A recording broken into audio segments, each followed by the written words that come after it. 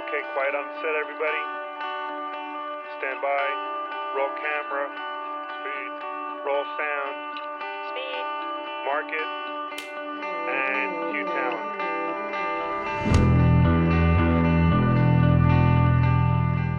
Hello and welcome to This Week in Production. I'm your host, Art Aldridge, and I have two guests today, and we're going to discuss virtual events and the new Apple hardware. Episode 68 is next. Before I get to this week's topic, I want to encourage you to send me your comments and feedback. Please email thisweekinproduction@gmail.com or call me on my Google voicemail. I'm not going to answer, but it's a voicemail box that you can leave a message. 601-564-TWIP, TWIP, 601-564-8947. Like I said, I'd love to hear from you, comments, suggestions, good, bad, or whatever. You want to yell at me? You want to tell me I suck? Please, I welcome it. Okay, let's get back to this week's topic.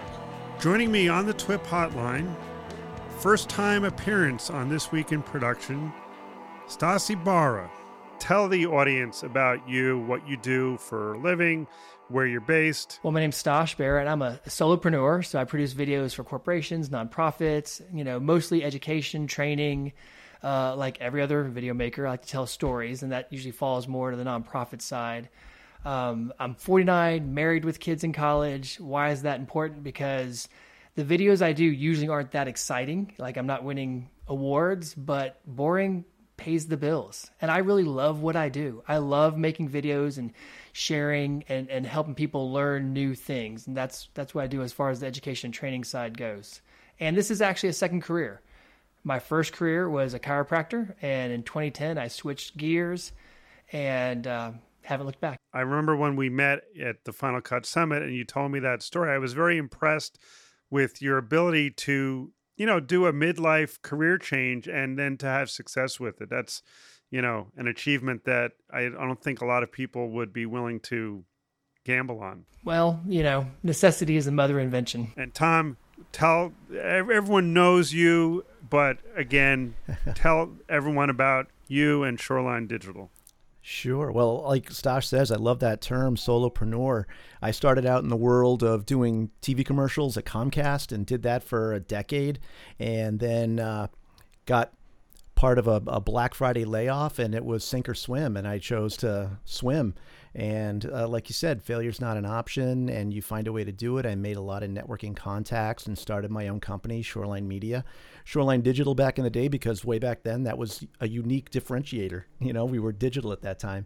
Now it's media and, similar, doing some commercials, doing some nonprofit storytelling, using Final Cut Pro. And I met up with you, Art, and Lulita and the band of bandits from Panasonic, and have continued to spread that network a little bit. And it's been just a incredible, growth time. And I'm, very fortunate. We're going to start the conversation today about an event where we all met. And that's really why I invited both of you on this week's episode. We all met at a Final Cut Pro Creative Summit about 3 or 4 years ago. And we've stayed in touch over time. And I think it was an event that we all have obviously professional interest in, but the friendships that we formed there have lasted, over time. And I think that's one of the benefits of such an event. And this year, in the, COVID crisis that we're in, they've decided to do a virtual version of the event. And I was looking at the website and I was looking at, there's not a lot of information about the event, but I was considering whether it's worth my time and money to participate. And I do have some mixed feelings about it. And I thought, well, let me get the gang together and let's talk about it from people who have paid money and been to the event in person and see, what you guys are feeling about it and what the value is. And honestly, for me, I've attended a lot of virtual events this year and in years past, but this year more than ever. And there's a wide gamut of production value in given events. And I think a lot of people underestimate the importance of producing a good virtual event, because I do feel, at least for myself, that my threshold for poorly produced events is just a waste of my time. So, Stas, let me start with you. Have you seen the Final Cut Creative Summit virtual event posting? What do you think about this year's virtual event? Well, I have seen it. And, I think the value of the event in general is meeting people. That's where I met y'all, as you said. And it was a good time, and just getting to see people that I get to watch on video and hear them explain what's going on in their lives and how they're sharing and how they're, learning.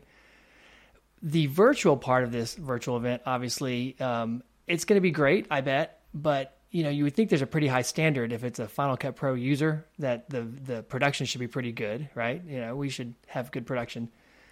The other part is, I really just want to honestly watch it after it's over. I'm working every day, so I don't necessarily have 6 days to commit to it. I mean, during the Apple event portion, maybe I'll tune in, but I want to be able to speed through the events and see, what presentation's going on.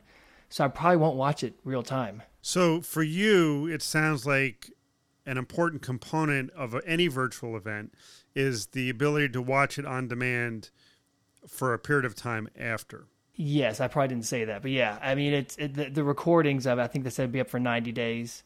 I mean, I'm going to guess. I bet there would be some presentations there for some people who made films that you can't see anywhere else, and that'll be great, right? There'll be a lot to learn there.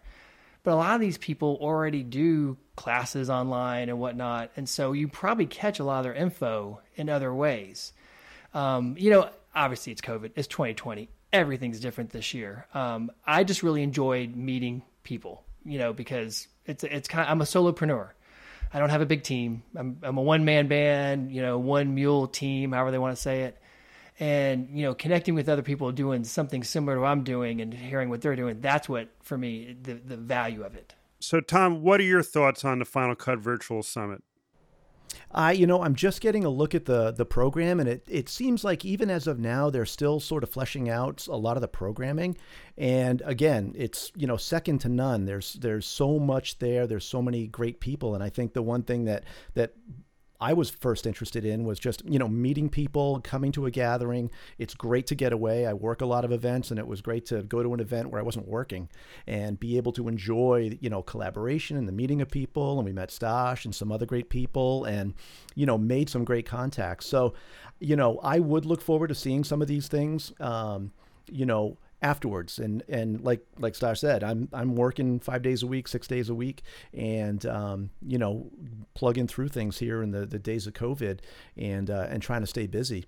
And I know a real big part of the event is having that look at Apple, that Apple Day, and that's a huge chance to get your eyes in. And I would be very interested in their Apple Day and seeing what the people are going to say, what's coming up. Things are on the horizon every quarter for Apple. And so, that would, inspire me to tune in. In the past, in the in-person variation of the summit, I've been critical of some of the presenters and the quality of the presentations. I'm not saying anything out of school. I just felt like, some of the presentations weren't well put together. And we've all been part of presentations, maybe delivering them or sitting through them. I mean, I ran a user group for many years.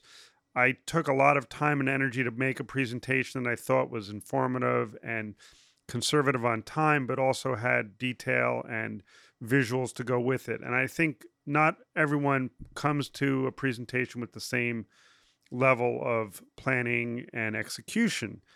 And it's fine when it's a free presentation or it's a sales thing that you're not paying for. But when you're paying your hard-earned money for presentations, I feel like they all need to be up to, a standard. I've made those opinions known to the producers of the summit. It's Future Media Concepts. And I think they've improved over the years as the events occurred. But now in this virtual event, two things I've noticed. One is that they've lowered the price substantially. And I think that's probably a good thing because I think it puts a little less pressure on themselves to put out a super high quality product. And, we've all watched the Apple events. I mean, I think the Apple virtual events are the new gold standard for how to produce a virtual event. High production value, compelling content, well-rehearsed, dynamic visuals. So that's kind of the gold standard. And when you're talking to the Apple audience, which we all are, the Final Cut Pro Creative Summit, I think you have to try and reach for that bar. And I don't know if they will. And I don't think at the price point they've priced it, which is $200, I don't know that they're striving for that high. But my expectations will be set accordingly. Whereas if it was the same price, $1,000, let's say, I would have a different expectation level. Honestly, I mean, money's money, but $200 is kind of a no-brainer. I mean, because you do have 90 days afterwards to watch it. So, and I do want to support this thought process because maybe next year 2020's no longer here, obviously 2021, but maybe we can be in person again. But what if we can't? I still want to continue that, so I want to support that concept. So I feel like the $200 is worth it. Definitely. And I think it looks like there's enough programming out there too that's kind of addressing this, unique workflow that we're all having to take part in during the days of COVID. So it'll be interesting to see some of their takes on it, and it is a low price point to be able to tune in when you want and get a picture of that and still feel like you're keeping up with the crew, I'd be interested to find out what their approach is for Apple Day. How are they going to do the Q&A? Is there a Q&A? Because in the past, the Q&A was basically kind of like the Supreme Court justice hearings. You ask them a question and they just don't answer it. I think, honestly, for me, the whole sell for me attending this event was the face-to-face with the Apple engineering team and the Final Cut Pro team.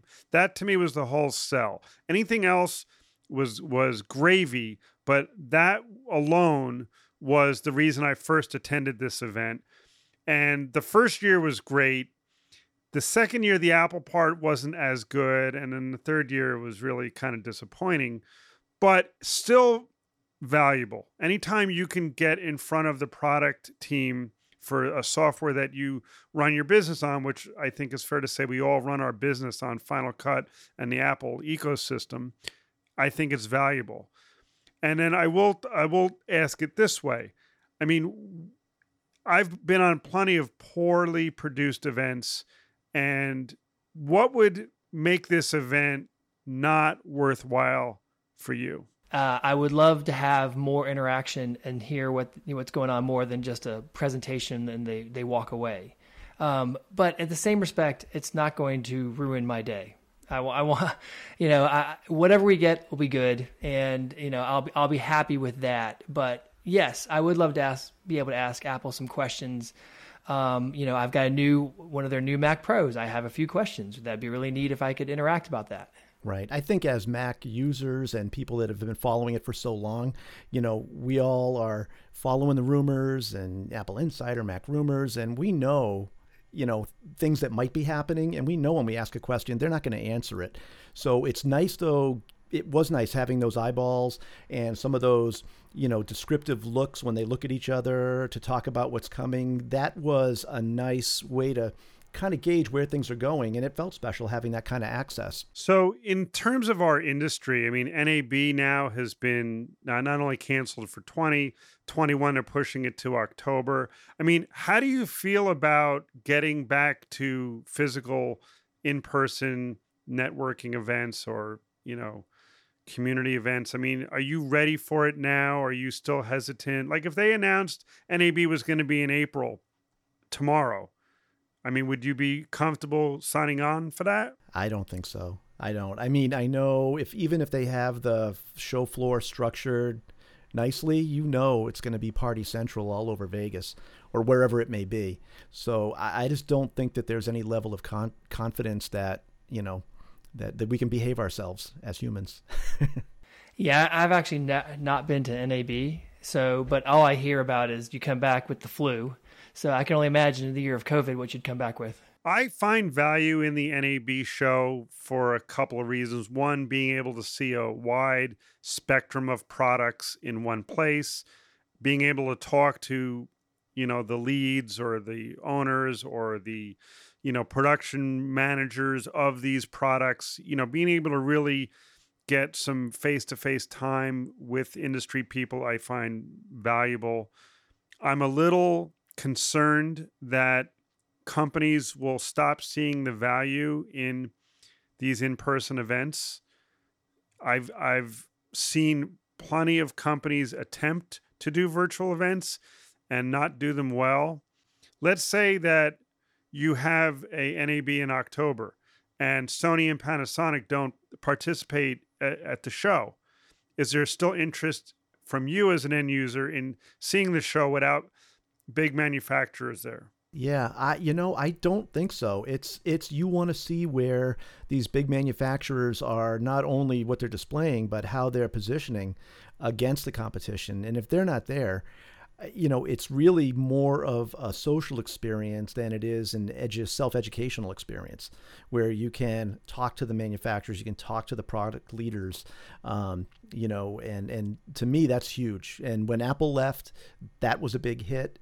And if there are others, years ago, if others don't choose to go, I don't know that I would see that value because you can pretty much get any of the info you want online. Then you've only got the social aspect. Yeah, I mean, Stas, you missed a period of time at NAB where Apple was showcasing their Final Cut, their systems, and the Apple keynote on Sunday night at NAB was like the hottest ticket in the world. And they would line up to see that event, and it would be a big kind of Final Cut Pro thump your chest, very uplifting, motivating presentation. And when they stopped presenting at NAB, stopped having a booth, I mean, it sent shockwaves through the industry. And they just said, this is great, but it's costing us millions and millions of dollars for 1 week. We can do these events online and reach more people. And there were all kinds of speculation then that this would be the end of NAB. And of course it wasn't, but now I really do feel some concern that companies are going to look and say, you know what, to spend all this money to do 1 week doesn't seem warranted. Now that we're being forced to do it virtually, this is going to be the new norm. Well, I feel like this conversation harkens back to the concept of what is a pro, who is a pro user, right? Because Final Cut Pro is supposed to more so democratize, who can be a video editor, and it has. And the conversation also goes towards, more people they want to reach more people. They just want to reach more people. And honestly, though, I feel that the presentations, we already had the conversation about the quality, but I feel like companies are doing a better job just presenting this way. Now, does that mean they could create something where, like for this weekend or this week, you can schedule an appointment to meet with an engineer via Zoom? Or like it'd be a 15-person meetup chat room kind of thing. That might be a neat idea. So you still get that interaction with the engineers. That sounds neat. But I don't know. I mean, I feel like I actually don't mind working from home. I mean, I want to get out there, also work out, out there. But I also like the way things are going on some level too. No, I hear you. I think that we're all kind of tired of webinars and Zoom meetings. And I know when we were first talking about social media platforms and streaming, I was doing a ton of webinars just looking at how are these people doing it? How are they doing it? What are they providing for services? And you get just tired of it, totally, I enjoy working at my computer. I don't necessarily want to meet at the computer as well. It's like you want to get out, like you say. When I started shooting again after not doing it for a while in the spring, it felt great to communicate with people safely and do things. And I think that that's something that we look back on and miss. I hope that at some point we will get to an in-person Final Cut Pro Summit or some other industry event that's relevant to our businesses or our ecosystem. For this year, I mean, I'm probably in on the summit for $200. As Stas said, I'm not going to be disappointed if it sucks. I hope it doesn't suck. And I hope the Apple component of it is treated in a way that we feel a little special. I think that was part of the, the sell initially when you got to meet with the team. Like, that was a special thing and we felt special. And I hope that they try to keep that same unique experience part of it. All right, let's turn the conversation now to the Apple hardware and how it, impacts us with Final Cut Pro. Fair to say, we all spend a large part of our day in front of a Mac. I've got multiple Macs. I'm sure you all have multiple Macs. Stas, you actually just spent some pretty big coin on a new system. Why don't you tell us about the system you bought and why you decided to take the plunge now? Well, I ended up buying a Mac Pro 28 core, 192 gigs of RAM. It's got the Duo Vega graphics card, and the reason for that was I wanted to leave one slot open in case Apple did come out with something amazing, so I'd be able to add that. If you look at it, I film, I script, I edit, I do all of it, but I spend more time in front of the computer than I do in front of the camera. And so having a system where I'm no longer waiting on it to work, it's waiting on for me to work, sped everything up. And this thing is a beast in all the best way.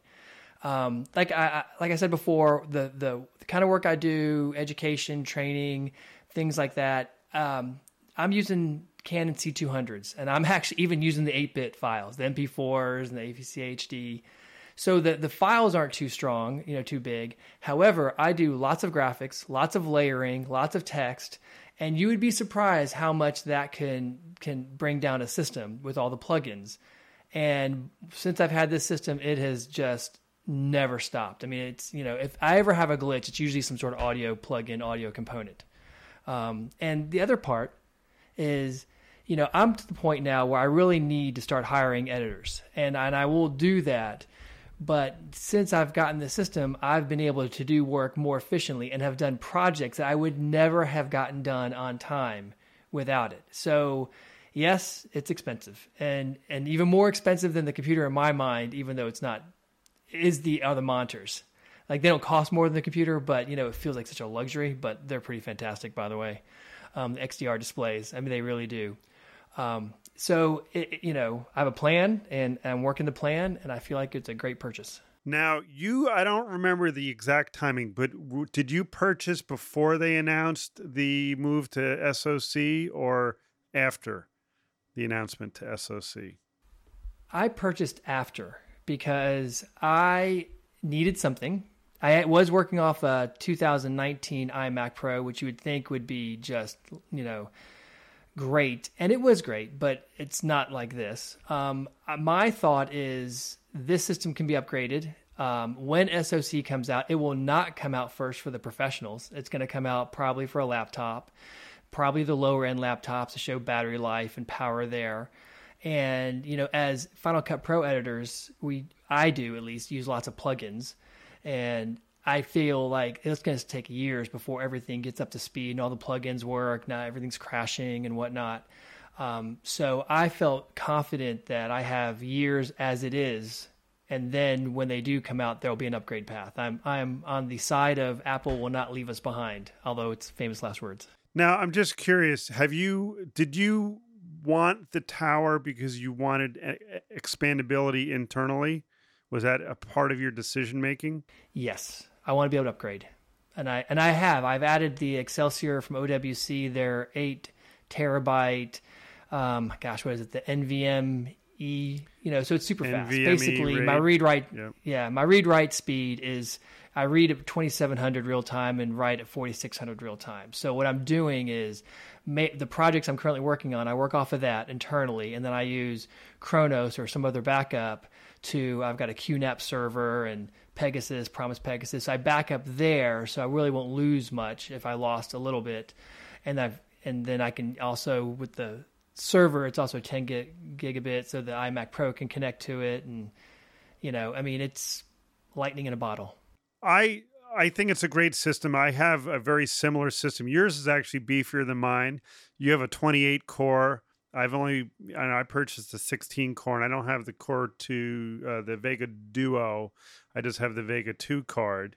But I also have the XDR displays, and I agree with you that those are tremendous. I actually find, I don't know if you find this or not, my arm is actually getting tired scrolling so far to the left and to the right because the screen is so big that I can't get it in one motion. So I'm doing a lot of extra reaching to mouse around. But I do think it's a great system. I bought mine on release day, and I was very happy with it. Still am very happy with it. But I did take some pause when they announced the Apple Silicon, because they didn't really say what the plan was for the Mac Pro. And I felt like they knew that they were making this move. This is not a move that happens off the top of your head. They knew they were moving to Apple Silicon, and they haven't said if there was a transition path, a board, a socket swap for the product. Like, they haven't said if there is. And I asked those questions with not any responses from Apple. So I am concerned because it was a high ticket system. And my feeling is that the ability for Apple to integrate performance into their own silicon is going to be a game changer. I think they can finally design the hardware and the software completely in the way that they want. And I think there will be tremendous gains in this new silicon. And if I can't migrate my system that I spent, lots of money on, I will be a little upset. Now, again, it depends on the time frame, but I think it's going to happen sooner than later. Tom, what are your thoughts? I think we've still got a few years before you really see a full-fledged changeover. So in the last year, I focused more on downsizing, and I had gone through 2 laptops in the time that I bought an iMac Pro. Because I was doing so much work on the road. I was doing a lot of government work, going all over the place. In fact, we had one of those QNAP servers on site, Stash, and that thing screams. We were able to get a lot of footage around for this one project I was doing. And so I'm still operating on my 2017 iMac Pro, 10 core, 64 gigs, and running a couple of Promise Pegasus, an R6 and an R4, 42 terabytes, still flying over Thunderbolt 2. So I'm at the edge of where I want to be.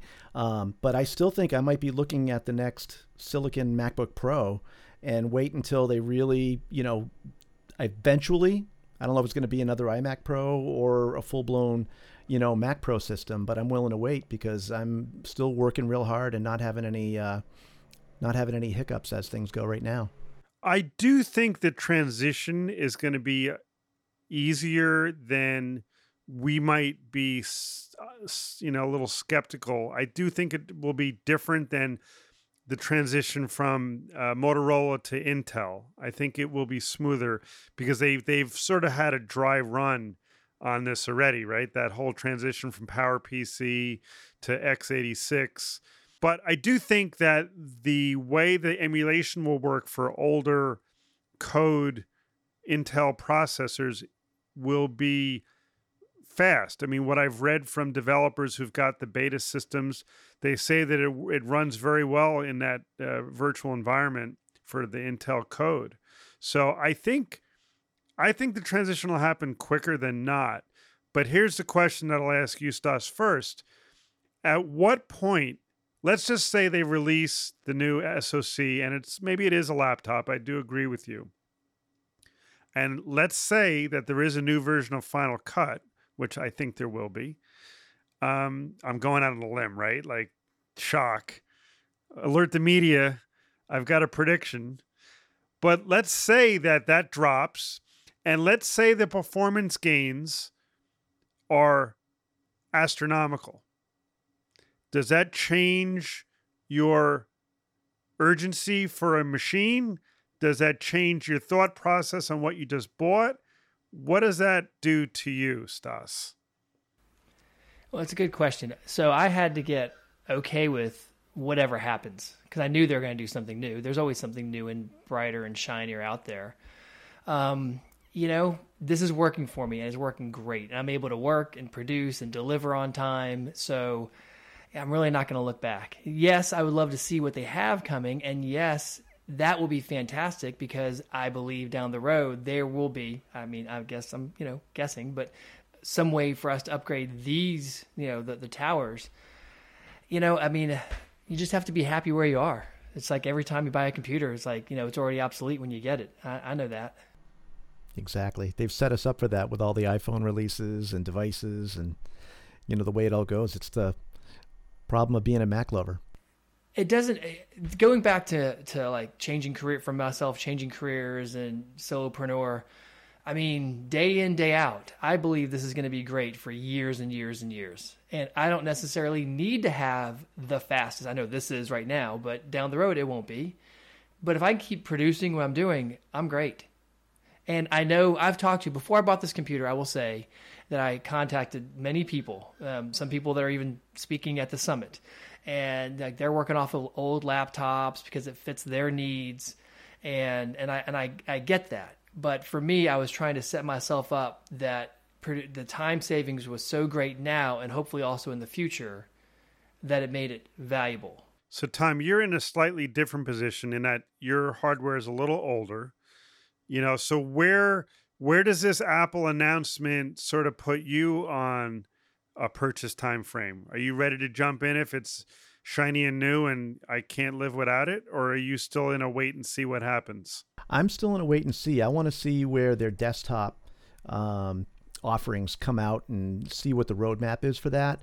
I'm good where I am at the moment because I'm not in the 6K world. I'm not doing heavy lifting as far as graphics go. I farm that out a lot of times. So I'm good to wait and see, because I know we're in another change area. Like you said, from the PowerPC to Intel, now Intel to Silicon. There's a lot of bumps in the road to happen. And I think one thing that's great is being in the Apple environment for the most part. That will be a smooth transition. So I'm just interested to see what happens and to see what the timeline is on that stuff. Okay, let's turn our attention to Final Cut software itself. So Apple just had a release a few weeks ago, maybe a month or two, to 10.4.10. And again, these dot releases have happened on a, somewhat frequent but not scheduled basis. They just seem to drop at certain times. Sometimes they drop when we're at a summit. Sometimes they're big updates. Sometimes they're dot updates. I don't even know if that's the right. Sometimes they're all been dot updates because they're all been 10. 10.0, 10.1. But some have been incremental within those updates. But there was a nice feature added to 10.10 in relation to the way media management works, which was really something I've been asking the team for, I think, for every year that we've been at a summit. And that was the ability to use my camera proxies inside of Final Cut Pro without having to re-render them via Apple. And finally, in 10.4.10, they've given us that ability to relink proxies from other sources besides what Apple generates. And I think that's been a nice little addition. I haven't put it to full use, but I have tested it and it works really well. So that was one nice thing they added. But where do you guys fall in terms of things that you feel are still lacking in Final Cut? Audio. Let me tell you, if I ever have an issue with Final Cut, it's core audio and it crashing or hanging. And yes, I want Final Cut Pro to be all in one. So DaVinci is great. Even having to get it in there and out of there. People do it all the time. Sure would be great if there was a little bit better, although the color's good in Final Cut, but even better, nodally. And then also for the audio, boards, it needs to be a lot better to be able to adjust the sound globally, all the things that you would think you should be able to do and that Apple already has implemented in Logic. why can't we do it in Final Cut? Yeah, audio needs some improvement. I would love a virtual audio surface on an iPad, something that has faders that I could do mixing in real time. That's something I've been missing since Final Cut 7. Would like to see that make an appearance. And they've done a good job with making the performance better. Like thumbnails used to be a big drain, and thumbnail performance has gotten a lot better. There is still some audio waveform redraw issues that I've seen. It's still a little sluggish with audio files, as you say, with the core audio. So I do think that those are things that I would like to see improved. But for me, if they would make rendering, exporting, that process should be so fast on a Mac, especially on the level of hardware that I have in a Mac Pro. It's still not there. It still seems like it should be much faster, looking at the usage of the CPU and the GPU with my iStat menus. Like, it's still not flexing the system the way I would like it to see. For me, if they had a system that had much faster rendering times, like let's say it's a laptop, then I'll buy, because, for me, it's time is money. I would like to see, though, my existing hardware be migratable. What about some of these features that they're touting, like they're going to use machine automation and artificial intelligence to do things like reframing with dynamic region of interest? Is that stuff where do you think there are features that have not been exploited yet? Where do you think it might go? Well, I'm definitely interested in the reframing and the intelligent reframing if it works, right? I mean, it has to work in a way that looks fluid, looks real. I certainly do a lot of social media videos for clients. They do a project. They want the whole package. They want to be able to drop some trailers, some 15-second videos, 7-second videos, 30-second videos, and different sizes, different formats. So that definitely interests me. But again, it's got to be able to work. What's untapped in Final Cut? I don't necessarily have that brain. Like, I don't have the brain of the futurist that's looking out there and saying, oh, what we really need is this. I'm more the guy going, hey, I need to go do this. How do I do it? Let's go work on it. Right. Like the motion graphics features of Emotion or After Effects would be great to have, but there's so many plugins. I have a ton that I use that take care of a lot of that you can customize. You can go out and do what you want with them. It's tough. It really is. I mean, I think like I said, they've done a pretty good job with some of these integrations. Like the Frame.io integration with Final Cut is fantastic. And Tom, we were just talking about a notification we got from Massive that's going to integrate into Final Cut or into Frame.io somehow. Maybe that'll be part of the Final Cut integration as well to do file transfers. I think for me, one area where I would like to see them go is the ability to do voice to text transcription within the app. I know that there are ways to do it with, like I've been using the Lumberjack system from Philip Hodgetts, and that does a very nice job of letting you take your XML, do transcription in faster than real time through the cloud, but it is like an external step. I got to hop into their app, send it up to the cloud, bring it back in, and it comes in nice and all that. But if Apple started doing some of that stuff within the app in real time, that would be something that would be useful to me. Even the ability to do the captioning.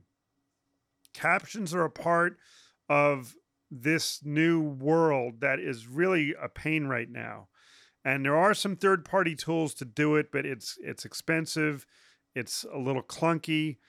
If Apple had a way to transcribe your timeline into text and then generate a caption track, that's huge. So I would like to see them go in that direction with some of their machine learning or artificial intelligence. Hopefully that's on their roadmap as well. But other than that, I am, pretty happy with the ecosystem. And considering that this was a $299 purchase one time 10 years ago, and there hasn't been another fee for it is, pretty good. Now, are you guys interested in editing on an iPad? Is that an area that is something you think you would do? Not me. Maybe only, like you say, as a surface. Like, as I used to, the Stratosphere was something where you had audio controls and you had playhead controls and playback and in marking. So maybe as only a control surface. Well, my son's in college and he's doing a entrepreneurship type program with another, and they're starting up a business. And, so I let them take some lights, but they're filming on their iPhone, which, by the way, is a phenomenal camera. Absolutely. The biggest issue is always audio, right? Getting good audio in there. I think, and I have LumaFusion on the iPhones. They could download that, of course. So I'm not as interested on editing on an iPad, but I completely see a whole market for that, for these, the youth, 20-year-olds and whoever, younger even, just totally creating videos and everything on iPad, and that's all they know. So I feel like as Apple produces, obviously they're already using silicone in the iPads, but as it gets better, I feel like it's going to get better for everybody in that sense. I would like the ability to be able to move across my different devices to maybe pick up and edit. And I'll tell you where I think this, for me, would manifest itself. So I'm starting an edit. I'm on my main system. I put all my, footage in and I cut. Now I got to hop on a plane and I got to go out for, a trip, and I could do a little bit of editing on the plane. So if I had an iPad and it had like a cloud component or some way to sync via the cloud and have my proxies on the iPad on a Final Cut version, I think that would be useful. And as long as it was seamless in that the projects would be versioned in the cloud and I could move back and forth. So when let's say I'm on the plane, I'm on the iPad, I do a cut, make an edit or two. I get to the hotel. Now I open up my laptop. The laptop syncs with the cloud and my project is updated. Now I can do an export to Frame.io because I'm plugged into a landline and I've got, the ability to do that from a computer. And then I get back to my office and again, open up the thing and it syncs back and all my changes are in sync. Like that, I think would be useful. Absolutely. Sounds fantastic. I'll start working on that. But I also think that the ability, I love the ability to have surfaces. Like one thing that is killing me that I don't have in Final Cut are dedicated scopes. Like I want scopes that are just dedicated and I can't do it. It's only limited to one window. And if you're doing multicam, you can't have the scopes open.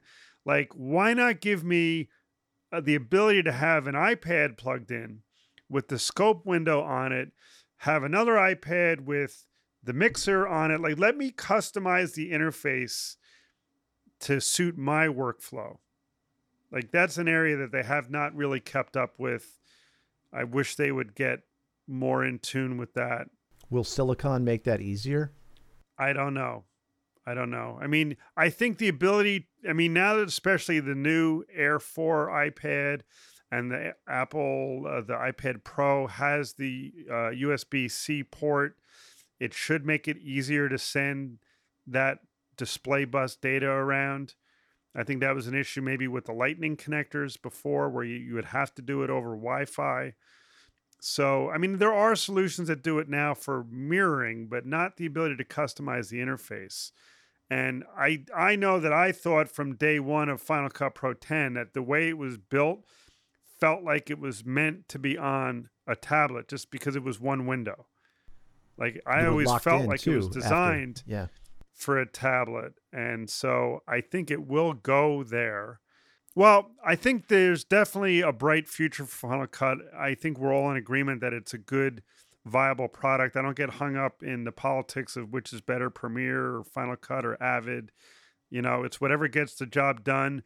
For me, I am way faster with this new platform of Final Cut 10 than 7 ever was. Premiere doesn't seem like it has, for me, the speed. Avid is like a whole nother language to me. I don't understand it, never did. So any final thoughts from you guys on the future of Final Cut Pro or something you're hoping to see? I'm just feeling really positive about it. I feel that Apple's, I know people were saying that they forgot about the professionals. I don't necessarily feel that way. They did take a pause, and certainly they didn't come out with things as fast as I would like, of course.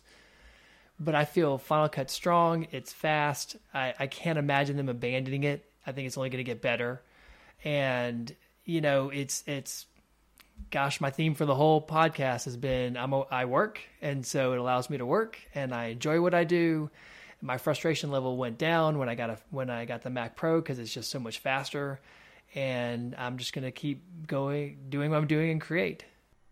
Yeah, I've been in the Final Cut world since, the second iteration of it came out ages ago, and Final Cut 10, even though the underpinnings were all there for it to be a pro app, they just didn't tell the world or, give the world the keys right away. And it is just, like you say, I get my work done fast and I get it done well.